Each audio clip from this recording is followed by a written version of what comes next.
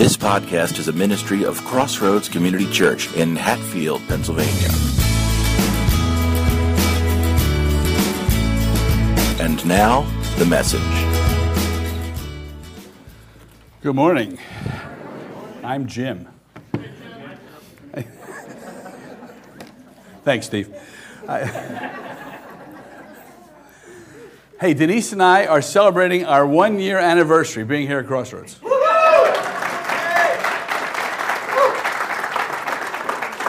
Very cool.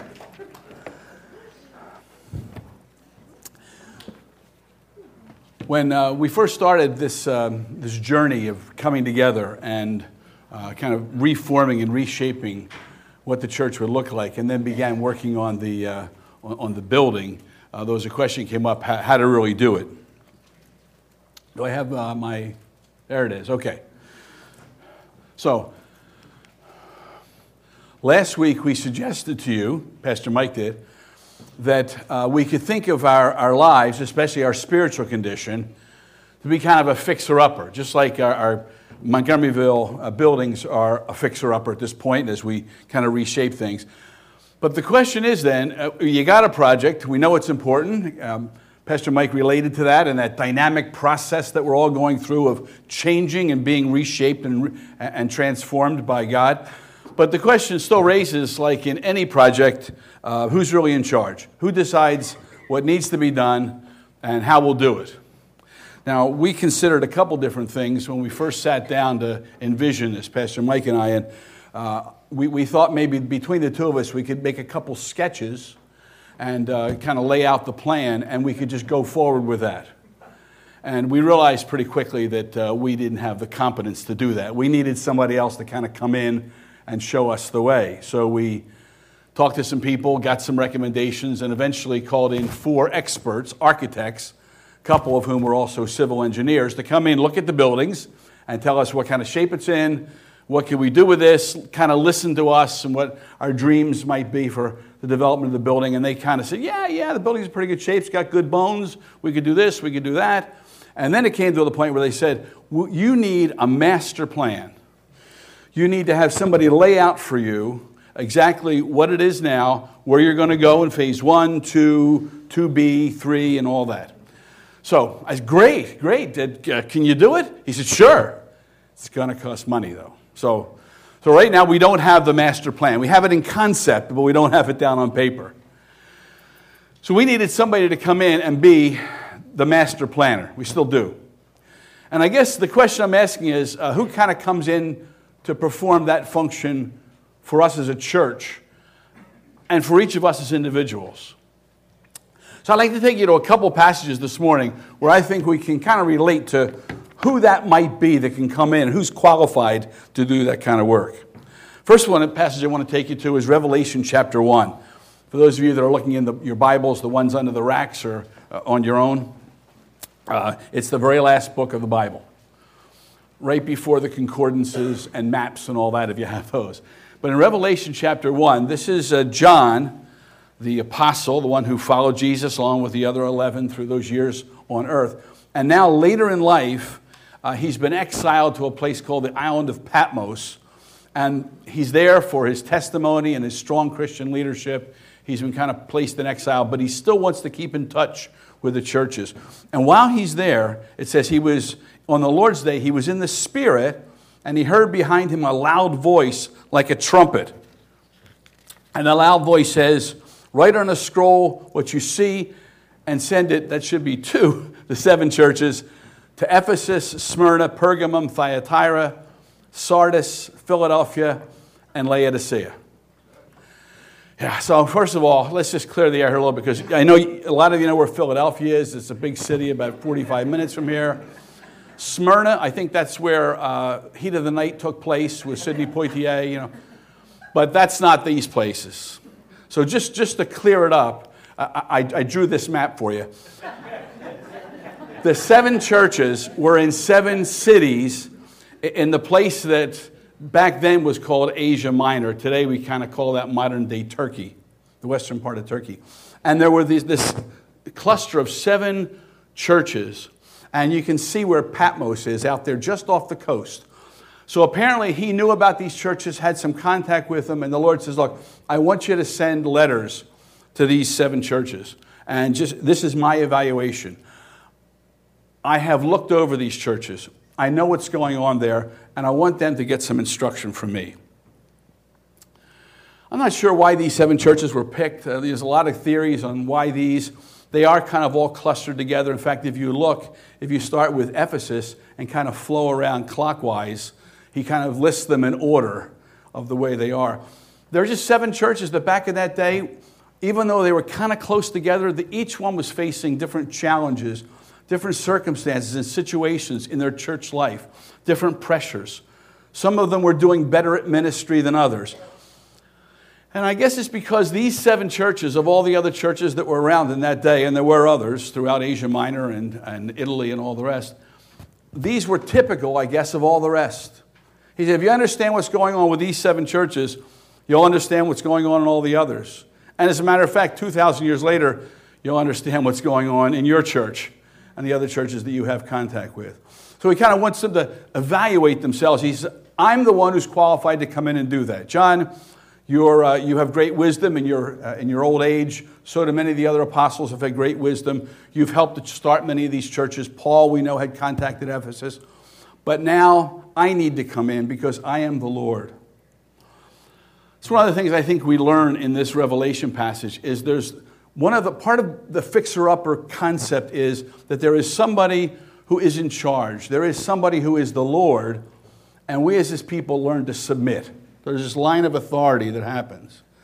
In our project, we have a couple guys who we've identified, Dan and Craig, who kind of lay out the plan and stage it out for us. And when we want to know what's next, we go to them to find out. And the Lord is even better than both of them. So we look to him for guidance and direction in our lives, particularly in our spiritual development. So here's what the Lord says when he comes out and talks to them then. He turns around to see where the voice is coming from. And as I turned around, I saw 7 golden lampstands, and among the lampstands was someone like a son of man. That's an Old Testament reference to the Messiah. He was dressed in a robe reaching down to his feet with a golden sash around his chest. His head and hair were white like wool, as white as snow, and his eyes were like blazing fire. His feet were like bronze glowing in a furnace, and his voice was like the sound of rushing waters. And in his right hand he held 7 stars, and out of his mouth came a sharp, double-edged sword. His face was like the sun shining in all of its brilliance. And when I saw him, I fell at his feet as though dead. So this is a different view of Jesus Christ than we generally talk about and we're used to. From like the Gospels, for example.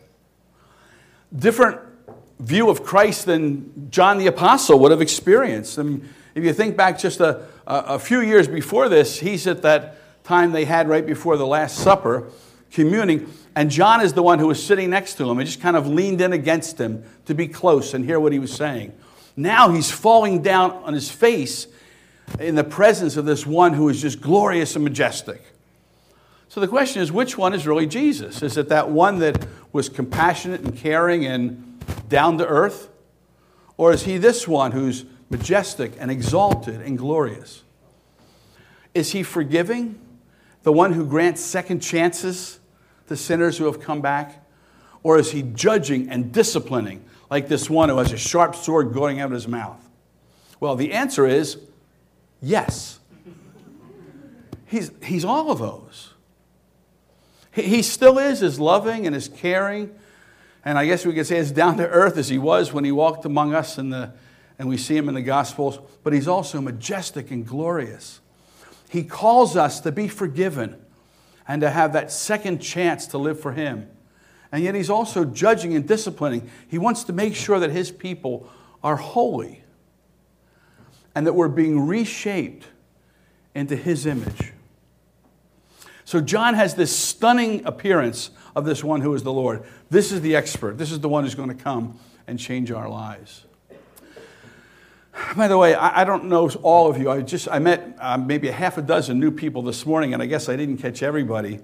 I wrote your names down, though I'll pray for you later because I'm not as good as I used to be at remembering. So I remember Jeff and Susan and Dustin and Mackenzie and some of the others. So I will pray for you later because I wrote your name down just so I wouldn't forget. But I don't know where you guys are all spiritually. In fact, it's possible that you've been coming to Crossroads the whole year that I've been here, and you're in the building and singing the songs, but you've never made that commitment. You've never come to know Jesus Christ, who is the one who will forgive and give you that second chance to live for him. You've never known that one who is caring and compassionate, who wants to meet your needs spiritually and in other ways and bring you back to him. Pastor Mike was talking earlier about broken lives, broken marriages, struggling careers, whatever it is that you're facing. He wants to take that and mend that and reshape it into his image. He wants to forgive you if you'll come to him through faith. And if you need to do that, that's where this begins for you. You need to know that one. But I want you to know, before you trust him, he's also the great and glorious and majestic King of Kings. And he wants to reign and rule in your lives as Lord. He's on his face before this one, and Jesus comes over, places his right hand on John, and says, "Do not be afraid. I am the first and the last. I am the living one. I was dead, and behold, I am alive forever and ever, and I hold the keys of sin and Hades." He then goes on to give 7 letters to 7 churches. To these 7 churches, he first of all introduces himself. This is what you need to be reminded about who I am. We do that sometimes when we meet somebody. We identify ourselves in a way that they'll understand. So I might just say to you, "Hi, my name's Jim. I live in the area. I've been coming to Crossroads for a year." Or I may say, "I'm Pastor Jim. I'm part of the staff here." Or I may say, "I'm Poppy." That's one of my favorite ones. And if any of you are watching out there in Facebook land, hi. Be here next week. Okay. So I would introduce myself in a way that you would relate to, and Jesus does that in each case. He commends their strengths, but rebukes when it's necessary for their weaknesses and their waywardness. Then he challenges them to correct what's wrong and gives them warning about what will happen if they don't, and encouragement about what will happen in recovery if they do. So he takes these 7 churches and he does it. So we don't have the time to go through all 7, except really quickly. The first one he talks to is Ephesus. "These are the words of him who holds the 7 stars in his right hand and walks among the 7 lampstands. I know your deeds, your hard work, your perseverance. I know that you cannot tolerate wicked men, that you have tested those who claim to be apostles but are not, and have found out when they're false. You have persevered and endured hardship for my name and have not grown weary. But I hold this against you. You have forsaken your first love.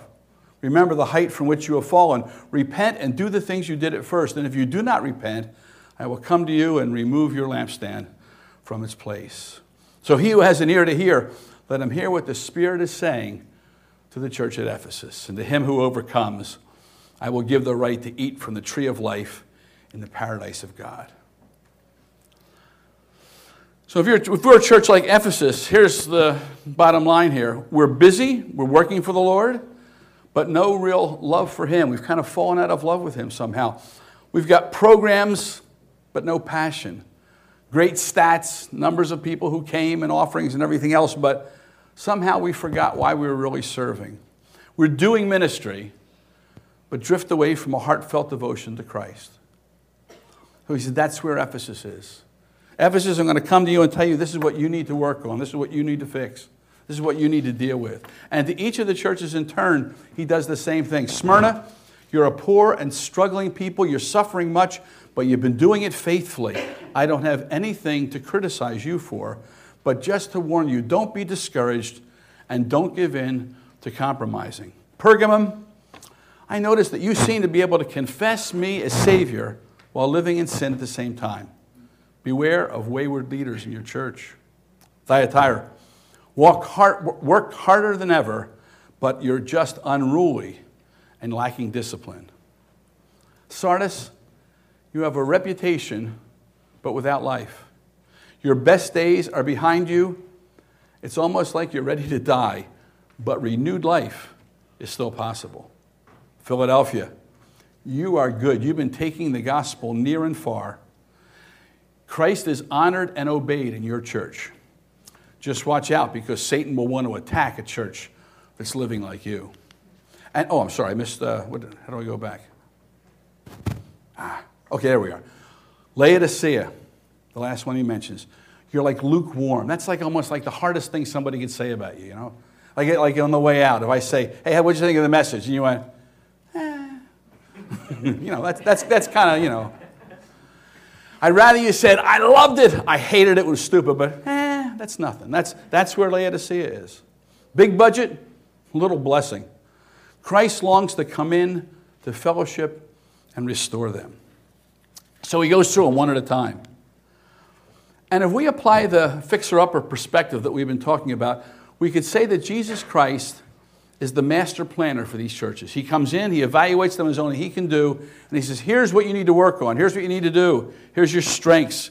Here's your struggles. You're working on it. One of the things I like about that concept is that really only Jesus is the one who can do that. I mean, I think your church leaders, our church leaders, are responsible to help to that to a point. We need to be coming before the Lord and say, Lord, you know who we are here at Crossroads. You know us better than we know ourselves. Please, we open our hearts to you. Please evaluate us. Where are the areas in ministry where we're doing well? What are the areas we need to work on? Because only he can really do that.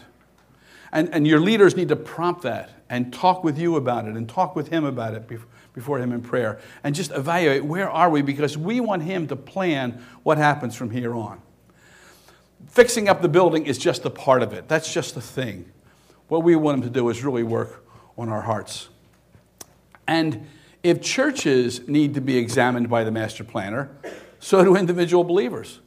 So we need to let our master planner take a look at our lives, at your life, and then encourage or correct as he sees fit.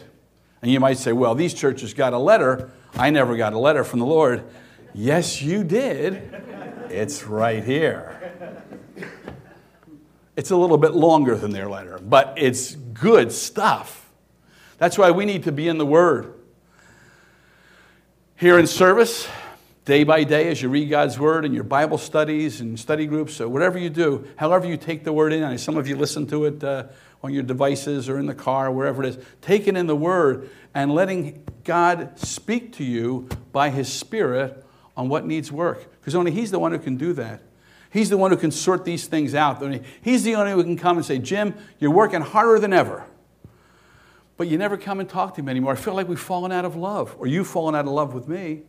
He's the only one who can know my heart and come and talk to me about that. He's the only one who can come and say, man, you're struggling, you're suffering. I know all about it. I'm at work behind the scenes, even if you don't see it right now. But don't give up. Stay the course. He's the only one who knows the circumstances of my life and can come in and do that. And if John, in Revelation, presents Jesus as the master planner, I'd like to give you a little different perspective from Peter, who introduces Jesus as what I just call the master builder. 2 Peter, if you're looking for it in your Bibles, is just a couple of short little books before the book of Revelation.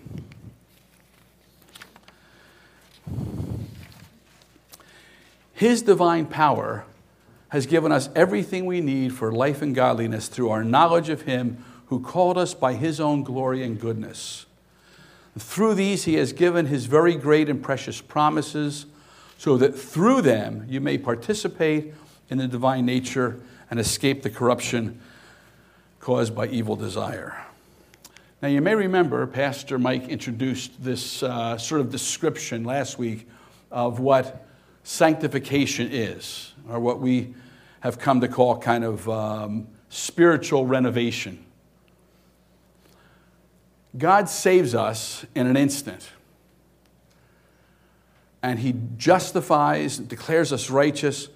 But then, as Pastor Mike said, He is able to slow down in time the salvation process so that we can participate or cooperate with Him in that process.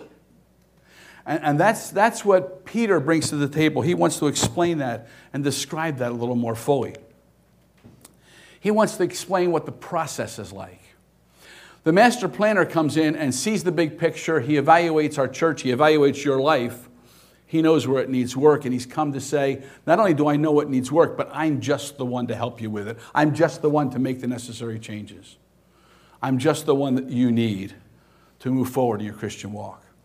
Peter says, here's another consideration. As he's building in our lives, it's sort of a process.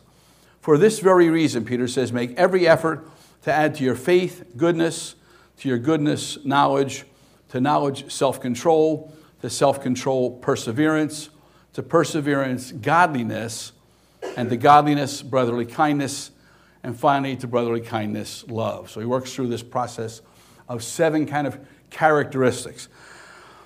Now, I'm sure there's a lot more in the Christian life than just these 7 things, but these are kind of 7 attitudes or perspectives that we need as we grow in a lot of different ways.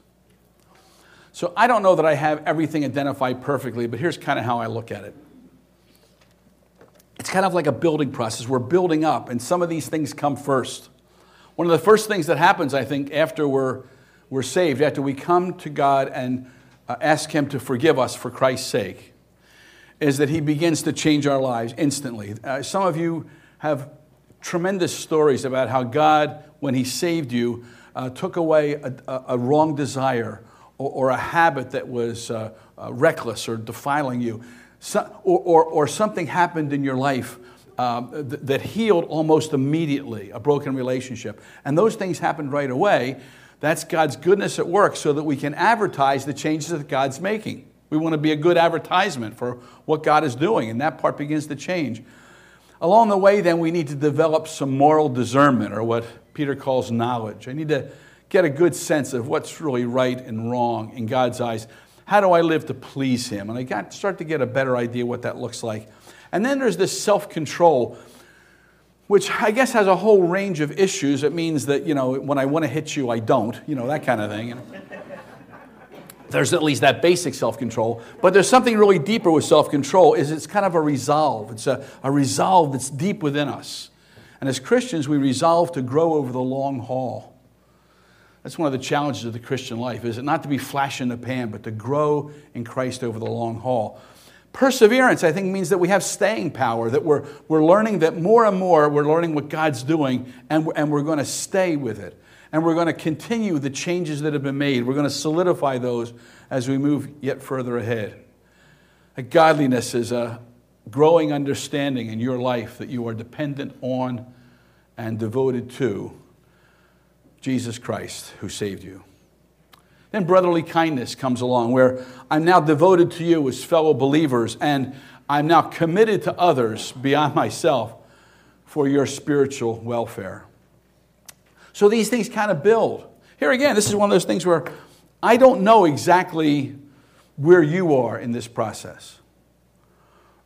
You may want to share that with me, and we can pray about that together.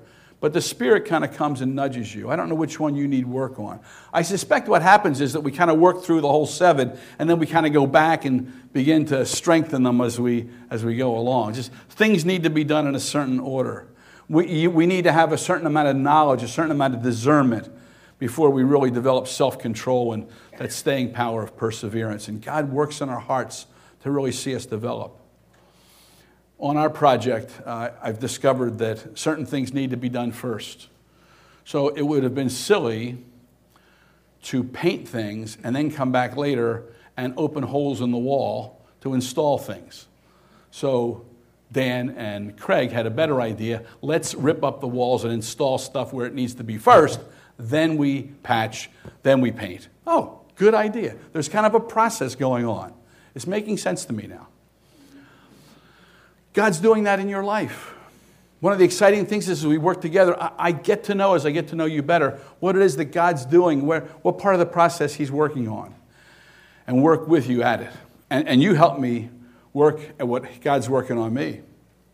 One of the things that happens, I think, sometimes, after you've been a Christian for a little while, and you can see changes are starting to happen in your life, then you look at somebody else who before that you thought, oh, they're a fine example of what God's doing in their life. I can see Christ in their life. And all of a sudden one day you see them do something that surprises you. And for just a second you're shocked. Then you're disappointed. I never thought he would have a problem with that. And now you're kind of disillusioned. Don't be. It may be that he is the world's worst hypocrite. That's possible. Probably not. It's probably just that God's working on that area of his life. Maybe it's something that you've already dealt with or didn't have trouble with, but God's working on him. God's working on her. So don't criticize them. Pray for them, because the master builder is at work in their life just like he's at work in yours. And together, we grow in the faith. As you begin to read his letter to you, as you read the word and see how it applies to you, how is the master planner evaluating your spiritual condition? What are some of the things he's talking with you about? And as you see him at work in your life, what are the changes that you're seeing? I think a lot of times the only way to discover that is to be able to kind of look back on it and see where you are now compared to last year.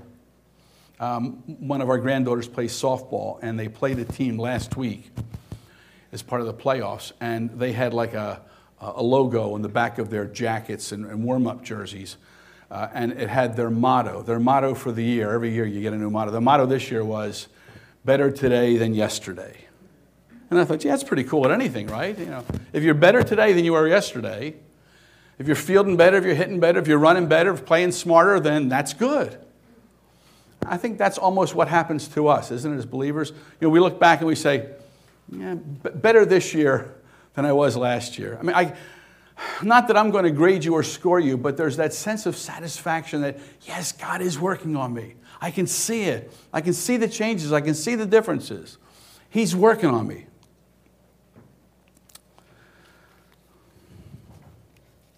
What is there in your life that has to change? It may be that the place you need to start, as I mentioned before, is with beginning by trusting him. You're not being changed. You're not being shaped into the image of Jesus. He's not transforming your life unless you first trusted in him and become a child of God by faith. Peter goes on in this letter to explain it this way. If you possess these qualities, if God's at work in your life, and you're seeing it in increasing measure, more by more, you see it more this year than last, it will keep you from being ineffective and unproductive. In other words, you're going to be productive and effective. You'll see a difference in your life and how he's using you to reach others. But if anybody does not notice these things, they are either nearsighted or blind and have forgotten that they have been cleansed from past sins. That's where it began for all of us. We came to God one day and said, in Jesus' name, for his sake, forgive me of my past sins. I want to see from here on Christ in me. I want others to see it too. Forgive me. Allow me to have that opportunity to move ahead, saved by your grace. Grace means I didn't deserve it. Nothing I can do to earn it. But I believe that you forgave me for Jesus' sake. And that's where it'll begin.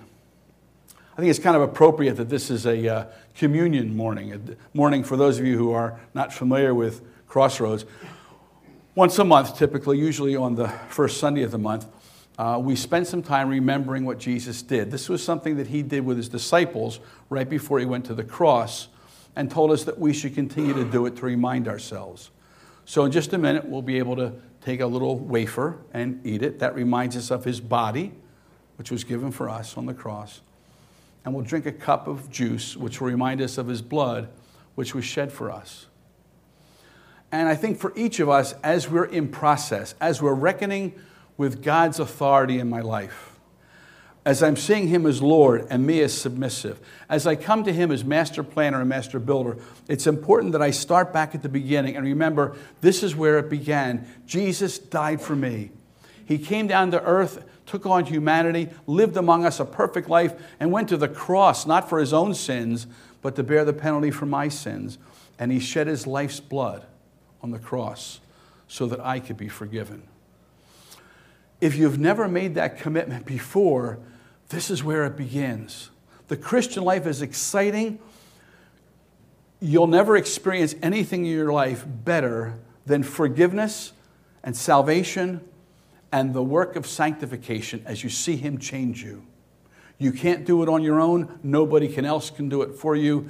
Jesus does it by his Spirit. And it begins by trusting Jesus as Savior, by recognizing that he bore your sin and all of its judgment and penalty on the cross, shed his blood so that you could be forgiven of your sin. That's where it begins. And for those of us who have already made that commitment, this is a good opportunity month by month and come back to the place where we know it began. So that one day we can be sure along the way that something's really different about us because we see God at work. We know he's changing us. We know he's doing his work. And we become sure and convinced that one day we'll receive a welcome into his glorious kingdom and his eternal kingdom of Jesus Christ, who is our Lord and Savior. As we come to the Lord's table, take a minute. You'll have maybe 90 seconds while everybody's being served. And just take that moment to consider reaffirming your commitment to him. Because of the cross, you have eternal life. And between now and when you actually face him in glory, he's changing you. He's giving you the wonderful opportunity, and me too, to be part of that process. He's made all kinds of promises. He's promised us his power to be at work in him. Let me just pray with you as we get ready for the Lord's table. Lord, I thank you for what you have done, what you are doing. Let me just take a moment here and just ask if there's anybody here who has never put their faith in Jesus Christ and asked to be forgiven for his sake based on what he did. Just take a moment and let me think that through with you. It's kind of simple. You mean it from the heart, but you say, Father, for Jesus' sake, forgive my sin. I believe that Jesus paid for it on the cross. I want his forgiveness. I want you to begin to work in my life to make these things happen. I want Jesus to be my Savior, my master planner, and my master builder. And if you've prayed that, and you just kind of glance up at me, I'll know to pray for you some more and talk with you after. Lord, I pray that you continue to work in hearts. Work in our hearts this morning. As we come to the Lord's table and take the cup and the bread, remind us again of where this started and recommit to the process of becoming more like your Son. Fix us up. Keep working on us. Don't give up. For it's in Jesus' name that we pray it. Amen. Thanks for listening. Intro music by bensound.com. Visit us online at crossroads-cc.org.